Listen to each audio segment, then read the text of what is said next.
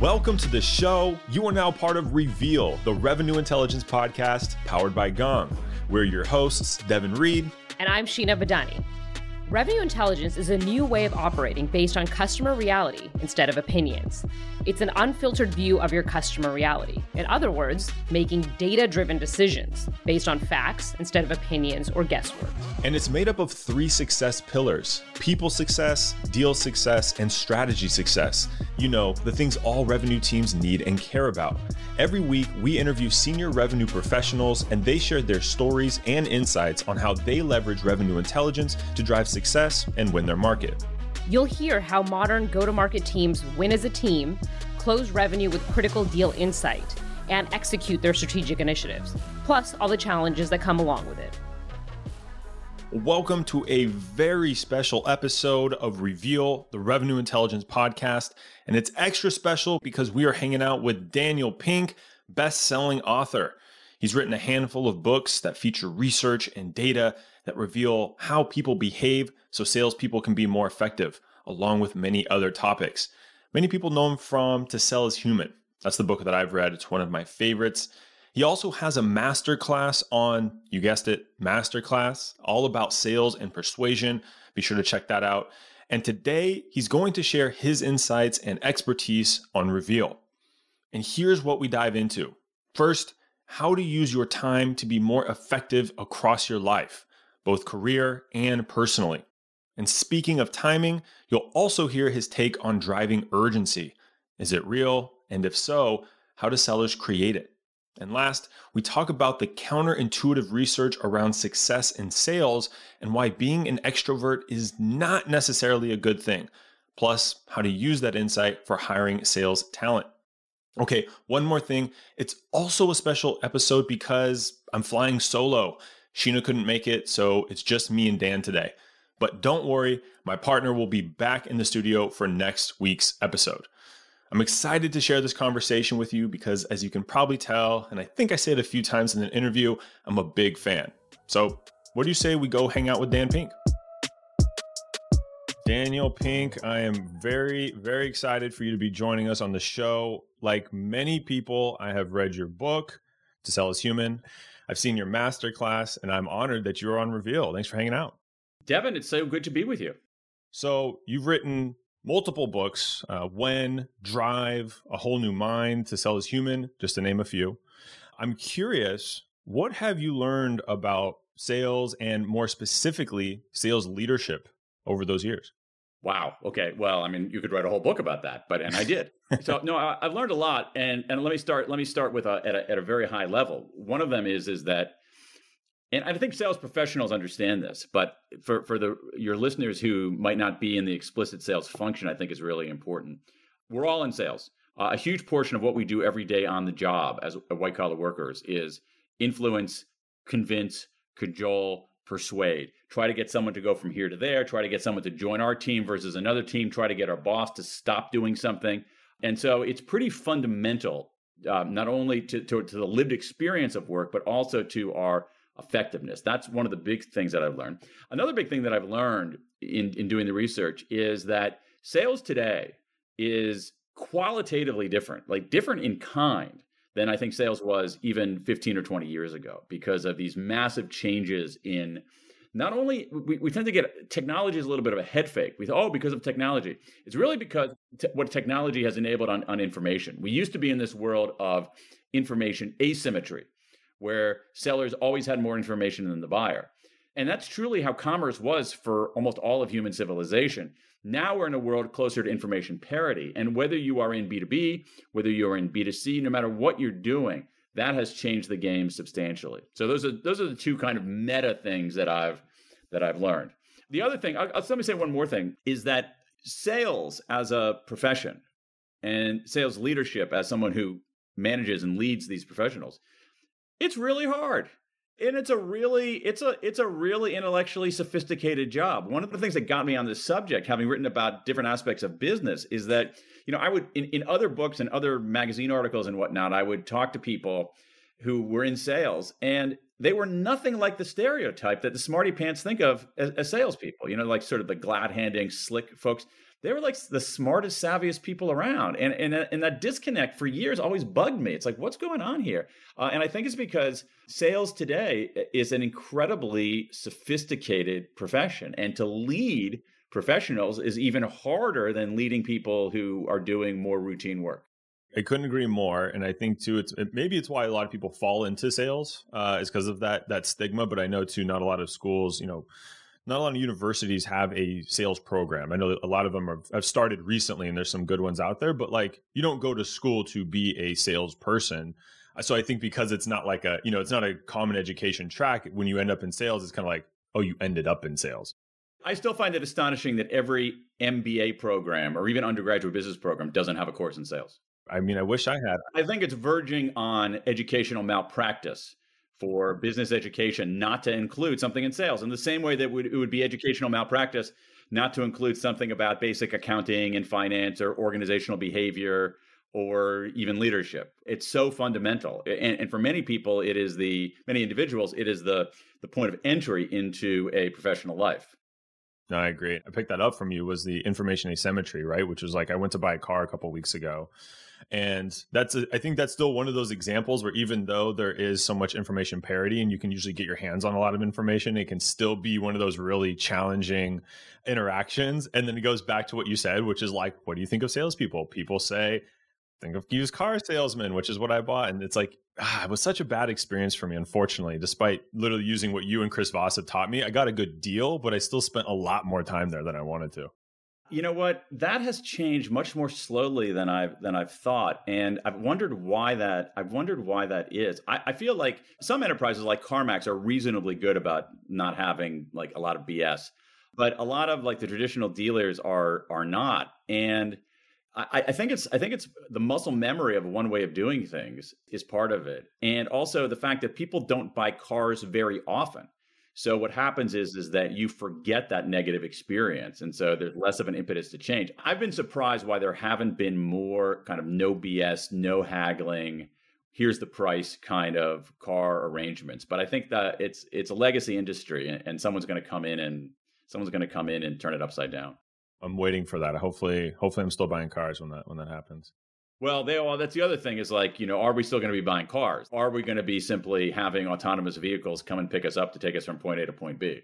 Yeah. That's like, I'm sure Uber might share, but Lyft's like vision statement, I remember reading theirs, is basically like, we're wasting so much time, money, and space on cars. What if we just stopped owning them and started sharing them? But okay, I've got a few questions here, and we're going to bounce around because you've written, written about quite a few different things here.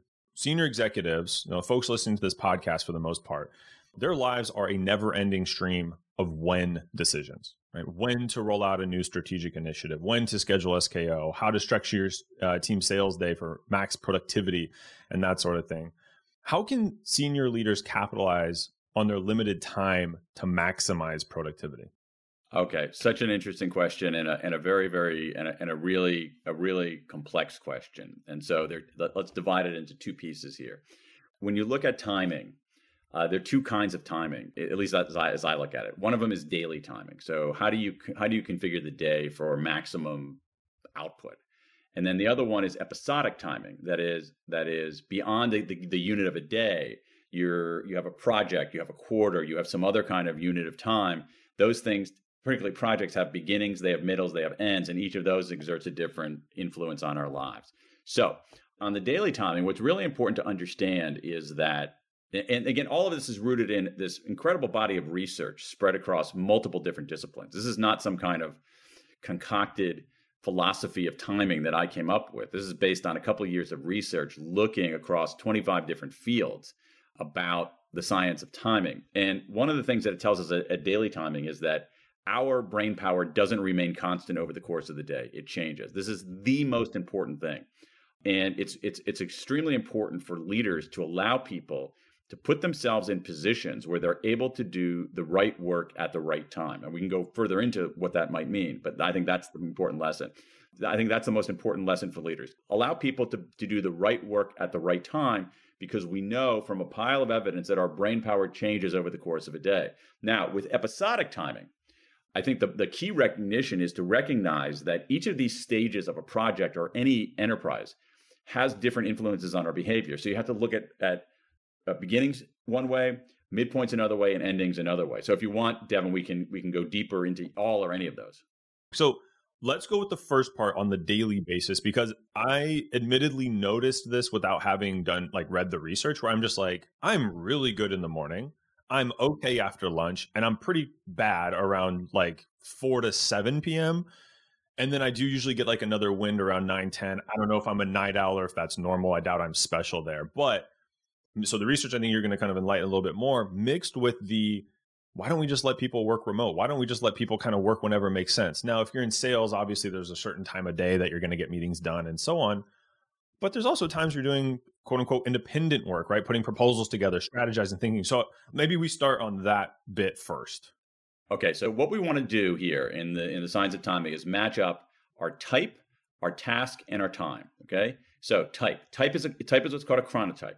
Chronotype is a term from chronobiology, which simply says, what's our inclination? Do we naturally wake up early and go to sleep early, wake up late and go to sleep late? Here's what the distribution looks like. About 15% of us are very strong morning people, larks. About 20% of us are very strong evening people, owls. About 2/3 of us are in the middle, but we kind of tilt toward the lark. So to oversimplify a bit, but in the name of takeaways, we'll just divide the world into owls and non-owls.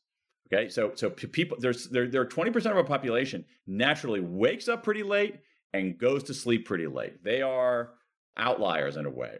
80% of us, and let's assume that 80% of the people listening to this show move through the day in 3 stages: a peak, a trough, a recovery. A peak early in the day, a trough in the middle of the day, and a recovery later in the day. Now, people who are owls, you owls who are listening to this through your headphones at 3 o'clock in the morning when you're doing a workout at the 24-hour gym, you hit your peak much, much, much, much later in the day.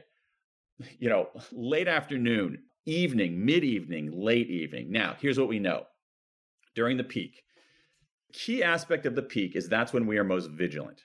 What does it mean to be vigilant? Vigilant means we're able to bat away distractions. So there's just incredible evidence showing that we do better in the peak, which for most of us is early in the day, on analytic tasks. Those are simply tasks that require heads down, focus, and attention. So in the example that you just gave, Devin, that would be things like maybe carefully going through the steps of a strategy. Maybe it is writing a proposal, the things that require heads down and focus, where you don't want to be distracted. Those can sometimes be certain quantitative things. Certainly writing is that way. Strategizing is that way. We do better on that during the peak, which for most of us is the morning. Now, you alluded to the trough. You didn't use that word, but you've talked about in your own experience, this trough, early to mid-afternoon. It's a terrible time of day, okay? We joke about it. We think it's a sign of personal weakness. It's not. There is all this evidence from declining performance in screw-ups in hospitals, more traffic accidents per capita, all kinds of downdraft in performance during that trough period. So during that trough, what we're better off doing is doing more of our administrative work that doesn't require a lot of creativity or brain power. And so for sales professionals, that's, expense reports or filling out forms or that kind of stuff that just sort of, you don't have to be that sharp, you don't have to be that creative to do it. Now, you also mentioned something really interesting, Devin, in your own experience, which is in the late afternoon or early evening, that's when we have that's the period I call recovery. And it's a really interesting period because our mood is up, but our vigilance is down. And that is a really good combination for things that require some kind of mental looseness. It could be things that are maybe a little bit more social, a little bit more iterative, brainstorming, coming up with ideas, solving non-obvious problems. And so what we want to try to do, and I really want to talk to the managers out there, the leaders, you want to allow people to do the right work at the right time. In general, we should be doing our analytic work during the peak, our administrative work during the trough, and our insight, creative, social work during the recovery. And if we just make small adjustments, or even better, give people the freedom to make small adjustments on their own, they're going to perform better. Just one more point in this rant, just to try to drive this home, is that there is evidence showing that time of day explains about 20% of the variance in how people perform at work. Now, let's think about that for a moment. Okay, so there's variance in how people perform. If we think about it statistically, all right, we're going to map people out on one side of the line. On one part, we're going to have like a 0 to 100 chart here, and we're going to say, some people are zeros and some people are hundreds, and we're going to have dots all over the place, right? And that's variance. All right, why are some people better than others? We have all kinds of reasons for that. Some people are more conscientious than others. Some people are smarter than others. Some people have more social advantage than others. Some people have fewer life stressors than others, whatever. But 20% of it is the time of day, and that we can do something about, and so like to me, what excites me about this research on timing is that these are interventions that cost almost nothing and that deliver a result. Okay, so this is very validating to me because my worst trough I've noticed is 4 p.m. on Thursday. It's the worst. If someone puts a time on my calendar, I literally tell them I will be of almost no help. I promise you it's worth waiting for. So I think I wonder if it's almost like two things, Dan, which is like the time of day, right? We said that's that low point. And also almost if you look at it, like you're saying, not just a unit of a day, but of a time period of a week, if almost like there's a trough like on the Wednesday, Thursday, Friday. I don't know if there's any research to back that up, but it kind of would make sense as maybe, you kind of burn through some of your focus, your energy as you maybe rested from the weekend. I don't know. I'm just hypothesizing here. It could be. I think there's something even bigger that you're pointing out here, though.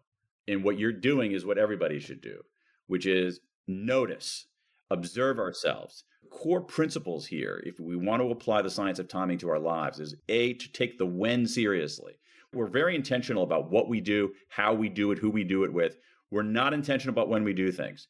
And in a given day, it matters. It matters a lot. And so there's intentionality. But the other thing that we need to do, which you are exemplifying here, is we need to be better observers of our behavior.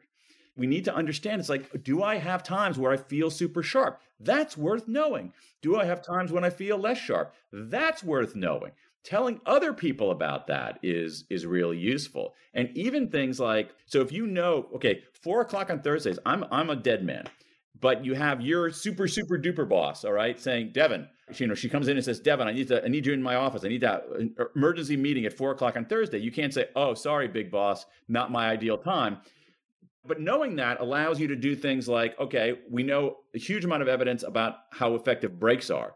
What I would want you to do there, if you know that about yourself, is take a 15-minute walk break at 3:30, man, before you go into that high-stakes meeting at a suboptimal time. And so that self-observation is so, so, so important. Well, you're validating me because I have a block every day at 3 or 3:30 called 2L, which means second lunch. I just am embarrassed that I can look at my calendar and see I'm eating 2 lunches a day. But it's exactly that. Sometimes I eat, sometimes I don't. But it's like, let me kind of break the monotony of the day for a little bit before I go in for that last sprint. Can I give you even greater validation here? Because what you're doing there is also important, which is scheduling these things. Here's what we know. Breaks, for instance, are completely undervalued. I totally messed this up before I looked at the research. I always thought that professionals didn't take breaks and amateurs took breaks, and it's the exact opposite. Professionals take breaks, and they take certain kinds of breaks. We know a lot about the most restorative kinds of breaks, but particularly people in revenue, whether it's revenue ops or sales management or even reps, they sort of have this notion, this old-fashioned puritanical notion that I once had that, oh, no, you don't take breaks, you power through. And that's wrong. And the only way that these hyped up people who feel like they shouldn't take breaks are going to take breaks is they do exactly what you do, is they schedule them. I think that people should have I have this mission where I think that the American workforce would be materially more productive and materially happier if every afternoon people did a version of your 2L, which is, especially if everybody in the American workforce in the afternoon took a 15-minute walk break outside with someone they like, talking about something other than work and leaving their phone behind. I'm not joking about that. I think that would have a material effect on productivity in this country. Dan's not the only one who knows that taking breaks strategically helps increase productivity. Forbes shares research from Torque on the impact a lunch break can have on employees. Before we share the impact, here's a challenge employees are experiencing. Nearly 20% of employees worry their bosses won't think they're hardworking if they take breaks, while 13% worry their coworkers will judge them. As Dan supports in our conversation, Strategic breaks can actually reduce mental fatigue, boost brain function, and keep us on task for more extended periods. Taking it back to L1, lunch 1 for those of you following along, the Torque survey also revealed that 81% of employees who take a daily break have a strong desire to be an active member in their company, increasing engagement right alongside productivity. Before you take a break, let's look ahead as Dan and Devin talk about creating urgency in the sales process and his book, When. There's one thing I think that comes up in sales a lot that I want your opinion on, which is, there's people that say you can create urgency in sales, or people say you can't create urgency. There's fake urgency. And the way that most people in sales create urgency is what? Financial incentive, right? If you buy today, if you buy this week. I would love to hear from you. Kind of what's your take on creating urgency in sales? Is it real? Is it not real? If it is, I'd love to your take on how, sales teams can start to do it. That's a tough one, Devin, because it depends. And I think a lot of it depends on the kind of selling you're doing.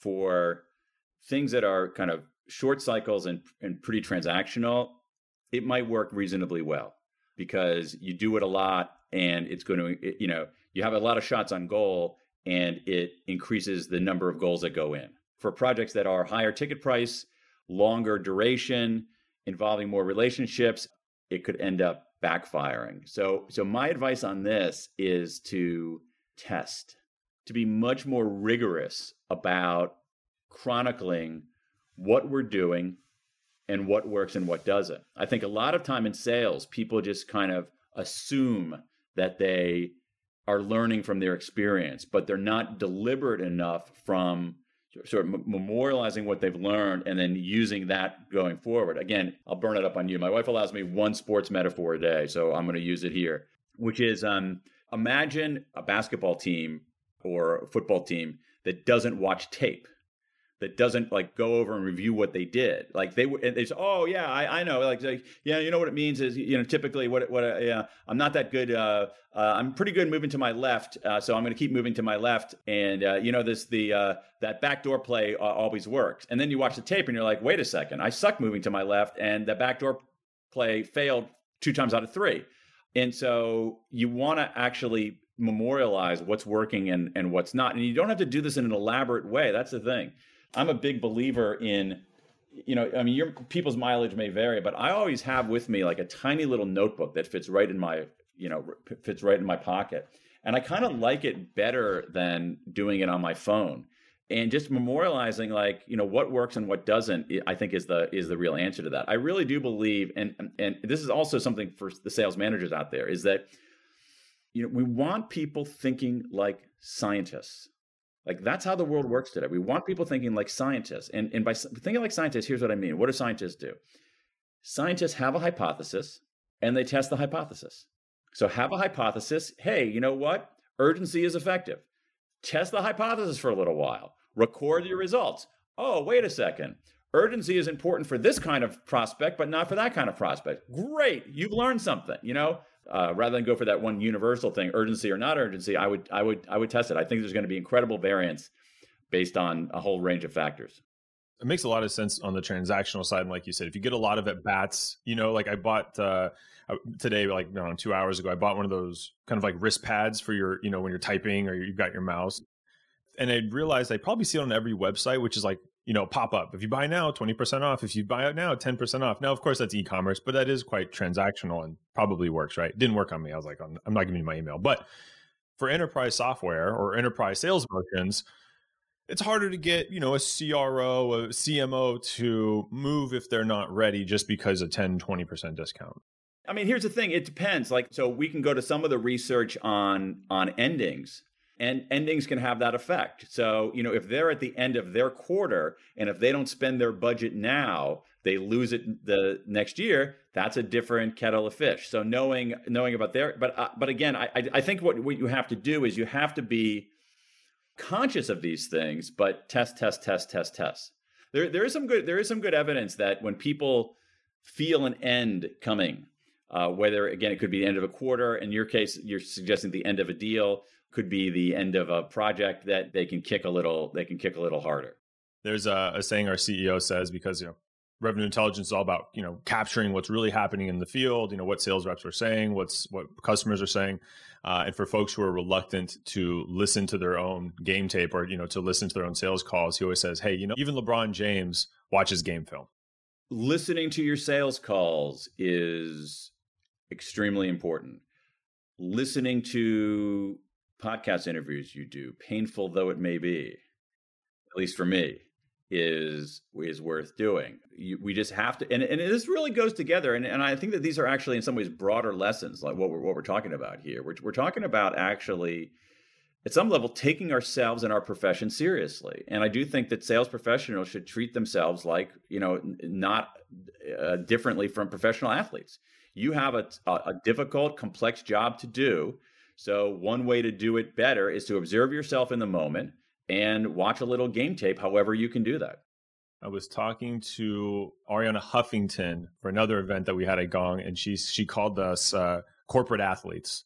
That kind of stuck with me, made me feel good. Yeah, that's an idea that's been around. That idea has been around for a while. This guy named Jim Lair and Tony Schwartz did a whole program on corporate athletes, like in the 1990s, and it makes it makes some sense. I think the bigger thing is taking ourselves seriously, not too seriously, but taking ourselves seriously as professionals. It doesn't even have to be athletes. It can be musicians. You think that great musicians don't listen to their performances?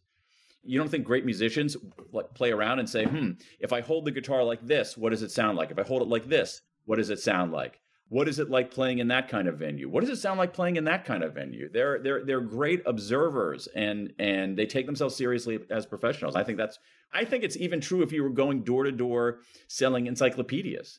Like you should, you get somebody to follow you around with a video and see what your interactions are like. And I'm convinced that somebody could watch 12 door knocks selling encyclopedias and is going to do a lot better on the next 12 if they watch that tape. I'm going to do it after this, even though it will be a little painful, but I will be listening back to this. It's always painful. Here's the thing. And I resist doing it because I can't stand it, because I feel like, oh, why did I say that? And, oh, did I talk too fast? And did it sound like I just, mainlined 5 cups of espresso there? And, oh, why was that explanation so complicated? But you get a little bit better next time. I'm with you. Okay, I want to move over from we're gonna leave timing and go to the favorite thing you taught me, which is and to sell is human. You mentioned that problem solving used to be the key to effective selling, but today it's actually about finding problems. Can you break that down for the listeners?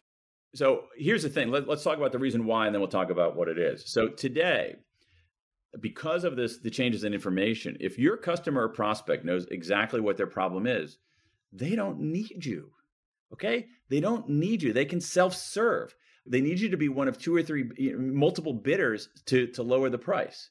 And so what you see, especially when you get to the higher levels of sophistication, is that if the customer or the prospect has a distinct, clearly stated, straightforward problem, their solution is probably something close to a commodity, which means it's not that valuable. And they certainly don't need you very much, so that it ends up being a price decision.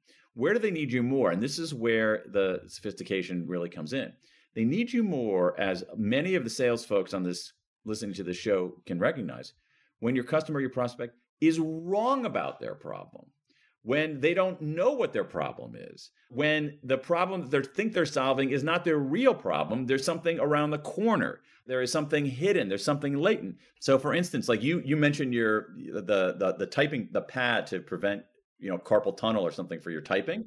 It could be that you need a new keyboard. It could be that you need a different computer. It could be that you have a problem with your chair. It's like you think your problem is that I need a pad, but a really good sales professional is going to say, okay, let's find Devin's problem. He thinks his problem is a pad. So to find a pad, you just do a pure price comparison. But maybe your problem is actually you need a new chair. And that's problem finding. And you're much, much more valuable. And in B2B, it is essentially not all problem finding, but a heavy dose of problem finding. B2B sales today is essentially management consulting. It's interesting because I'm not just saying that because I'm talking to you. As I was buying it, I'm like, this problem started when I got that standing desk. probably the angle. And then I went, it's only $20. Maybe this will solve it. But I'm like, this keyboard is basically flat. The Apple keyboard is like flat on the desk. That probably isn't ergonomic. So I'm like, I'm going to buy this thing. Maybe I'll bring it up to Dan later I just feel this is great. I got the real deal here. But that's the thing. I mean, think about that not for your $20 wrist pad, but think of that if you're selling multi-million-dollar enterprise software where the contract is this many pages long and the implementation is going to take a year and the material consequences to the buyer are in the tens of millions of dollars. The difference between finding the right problem or simply solving the problem they think that they have. I mean, that's a huge difference. I think that's going to answer my follow-up question, but if we can get tactical for a second, because the way you teed it up, you're like, buyer comes in, maybe they come inbound. We're talking enterprise software purchases here. They come inbound, let's just say, or they know what their problems are. They think they know what their problem is. Let's say they're talking to two companies, they're direct competitors. What would you say is kind of like the best way to differentiate yourself, right? Is it because, like you just said, it's not to solve the exact problem, even though they just told you from a C-level executive? Is it reframing the solution? Is it reframing the problem? There are a few things that you can do here. I do want to get just appropriately tactical here. One of them, it's annoying, but it's a technique that works. I'm telling you, which is the 5 whys technique. So you ask somebody why they need this. Let's say I'm selling the software. Why they need this software, and then they say because we're inefficient. Well, why are you inefficient? And just keep asking those why questions to get to the heart of it. So that 5 whys technique, which was created, I think, originally by Toyota, embraced by IDEO. You can try it with 3 whys and things like that, but trying to get more to the heart of the issue. That's one thing that you can do. The second thing that you can do is have them narrate. So instead of saying, what's your problem? You say, tell me the story of how you discovered this problem. And in the narration, you might see moments where there are facts, there are incidents that suggest something else is going on. The third thing that you can do tactically, which is a technique I really like, is actually to start a conversation without, being respectful of time. Start a conversation in some ways about something else altogether, or at least something adjacent. So the way to do this would be, let's say that you are I'm calling on you, you're a CIO. And I say, hey, Devin, how's it going? Maybe a little tiny bit of small talk. And if I say to you, hey, I've been calling on CEOs all month, and you want to hear what their biggest headache is? And every single CIO is going to say, yes, I do want to hear that. They want to hear what their peers are doing. And so you can offer some insights there, and that could end up in a conversation saying that the person essentially discovering for him or herself what their real problem is.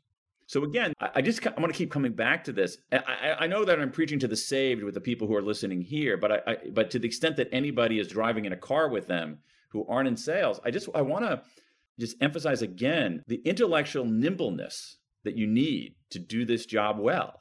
It's really hard. You have to be really smart. You have to be really, really versatile, and I think that makes it a kind of an exciting job too.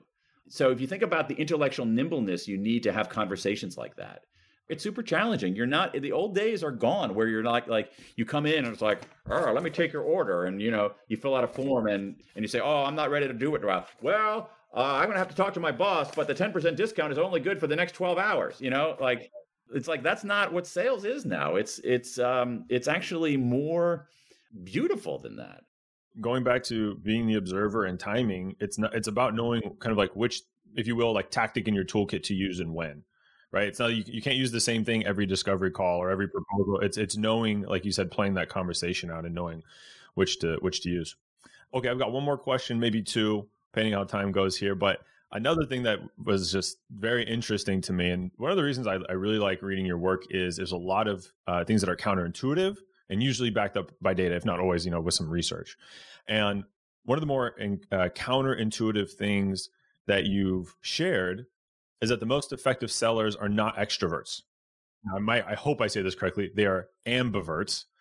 Can you define what that is and kind of some of that research that you had in that? This is very interesting stuff. And so we start at the level of personality. What personality psychologists, that is the scientists who study personality, know is that introversion, extroversion are not completely binary. It's not 1-0. It's not, Myers-Briggs totally messed this up. Myers-Briggs says you're either an I or an E, when in fact it's a spectrum. One of the personality psychologists I heard recently talked about this, saying in Myers-Briggs, they would have a cutoff for tall. And so if you're 5'10" and over, you're tall. And if you're 5'9" 3/4" and under, you're short. And so that somebody who's 5'8" would have more in common with someone who's 4'1" than they would with someone who's 5'10". That's not how it works. It's a spectrum. Okay. And so what we know is this, some interesting research out of Wharton showing that the best salespeople, if we match up where you are on the spectrum against sales revenue, that strong extroverts were not very good. Strong introverts were the worst, but strong extroverts were almost as bad as strong introverts. Now, it makes intuitive sense. Strong introverts would stink at sales. They might be shy. They might be uncomfortable in social situations, unwilling to assert. That makes perfect sense. But strong introverts were almost as bad. And the reason for that, which I think the sophisticated listeners of your show would understand, is that they talk too much. They're too pushy. They're too gregarious. They're too narcissistic. They don't listen. And the people who do the best are exactly as you say, what are called ambiverts, which are people in the middle of the spectrum. Why is that? Just go back to our prefix here, ambi, right? Think about ambidextrous. They can go left, they can go right. They know when to speak up, they know when to shut up. They know when to talk, they know when to listen. They know when to push, they know when to hold back. So this idea that strong extroverts are better at sales is a total myth. There is no evidence of it. There is evidence of the contrary. But the thing is, because Myers-Briggs has so perverted our understanding of this concept, it doesn't mean that strong introverts are better, they're worse. The people who are the best are ambiverts. And the good news, I think, in all of it is that most of us are ambiverts. Relatively few of us are like insanely strong introverts or insanely strong extroverts. Most of us are kind of in the middle. And so that's what you want. The best salespeople clearly are ambiverts. And so you should aspire to ambiversion, hire for ambiversion. To the extent you can, do things as managers to move people a little closer to the center, because that's where the action is. That makes sense. And especially, hey, like not being a little superlative, but everyone is in sales and kind of everything is sales. It's like, well, great, because everyone's an ambivert. So we're all kind of built for it. But I think that should be, especially for the non-sales people listening to this, I think it should be heartening, which there's this idea, like the myth has been like, oh, you can't be in sales unless you're a super strong extrovert. You got to be this backslapping, gregarious person. And that's just not true. Nearly all of us have the native capacities to be effective in selling and persuading. We just have to, again, we have to take it seriously. We have to be good at understanding someone's point of view. We have to be good at being resilient and buoyant in the face of rejection. We have to be good at not only finding information, but taking this welter of information and boiling it down and making sense of it. We have to be good problem finders as well as good problem solvers. But most of us have the innate personality to do that very well. I got one more thing, and then we do have a final question we ask all of our guests, Dan. So this was a quick hit, though. So on this podcast and Gong, we're all about data, looking at data, like you said, observing what's really happening, what's really working. You've done a lot of research, and I'm curious, what is the most surprising or counterintuitive piece of research that you've come across in your career? In terms of the persuasion research, I think one of the things that has really stuck with me, I don't know if it's the most counterintuitive, but to me, it's the most compelling, which is the extent to which making it easy for people to act is the most important persuasive skill, that you don't have to always change people's minds, that you can bypass changing people's minds if you just make it easy for them to do something. The people resist changing their minds, and so you can kind of do an end run around that by making it easy for them to act. I think that in some ways, the most important persuasive lever you have is ease. Is that kind of like an example, as a fair example, like if you buy something on Amazon and you can like swipe to purchase, it's like you don't even have to think. It's like if you just swipe your thumb, things going to be there in 2 days. That's part of it. It's things like some of the research showing, it's famous now in the world of behavioral economics, where let's say you want people to put money into their 401k, and you can do all this messaging to try to get them to do it, and it doesn't work very well. But then if you just simply opt them in and require them to opt out, the registration levels for 401ks goes through the roof because you just made it easy for them. So we spend all this time trying to change their minds. Oh, let me show you the importance of retirement savings. Let me give you the optimistic view of a bright retirement. Let me show you a picture of somebody in destitution because they didn't put money in their 401ks. Doesn't do anything. Check the box for them. That does it. Can't change someone's mind, make it easy for them. You should put that bumper sticker on the car you just bought. There we go. Yeah. Dan, I'm going to ask you one final question, and it's a question we ask all of our guests. How would you describe sales in one word? Betterment. Ooh, that's a good one. What you're trying to do is you're trying to make things better. You're trying to make things better for the other side and by extension to the world. And I guess if I had a hyphenated word, if I was allowed to be sort of promiscuous with hyphens, I might say non-zero-sum, non-zero sum. Or no, I should say positive sum. Maybe that's what I should. It's a positive sum. To be honest, I'm still stuck on the fact you said if I can be promiscuous with my hyphens, and I've finally found a way to describe how I am with hyphens, because I will jam hyphens in to make something a phrase, the thing you wish you had, and it's like that doesn't need to be hyphenated, but I'll try. I don't think I've ever used the word promiscuous and hyphens in the same sentence, and believe me, I use both of those words a lot, just never within a couple of words away from each other. So it's a tribute to your ferocious interviewing skills. I mean, hey, I try to bring out the best in people, so I appreciate it. Well, Dan, that brings an end to our conversation. I thoroughly enjoyed it, as I've probably said a few times here, and I know our audience did as well. So just want to say thank you. Last thing, do you mind sharing a little bit more about that book that you mentioned and when it'll come out, how folks can get it, that sort of thing? So I've got a new book coming out called The Power of Regret. It's about our most misunderstood emotion, regret. And it talks about why the no regrets philosophy of life is complete BS and why reckoning with our regrets can lead us to make better decisions, improve our performance, deepen our sense of meaning, all kinds of ways to transform our regrets into a force for good. So it'll be out on February 1, The Power of Regret. But of course, if you're listening to this before February 1, you can pre-order it from any reputable online bookseller. Even some disreputable ones too, but I prefer the reputable ones. Don't get any bootleg versions of his book, okay? Go to the reputable ones and go get that book. All right, well, you got a buyer in me. I'll go find one of those folks that's not Amazon. I try to support local bookstores. If they've got it available, I'm going to go get it. Dan, thank you again. I enjoyed the conversation. What a pleasure. I really enjoyed it. It was fun. Every week, we bring you a micro action, something to think about or an action you can put into play today. After this conversation, you might be feeling overwhelmed with which step to take next. But we all know that keeping it simple makes it easier to act. So if you only take one action, do this. Observe yourself. Jot down the various ways you feel at different times of the day, and do this for an entire week. Your goal here is to understand your peak, your trough, and your recovery to help increase your own productivity. So to reiterate, Dan shared, do your analytical work during the peak, your administrative work during the trough, and your creative or your social work during the recovery. So this week, start small and become an observer of your behavior. And share the results after watching what happens when you arrange your day in a time-savvy way.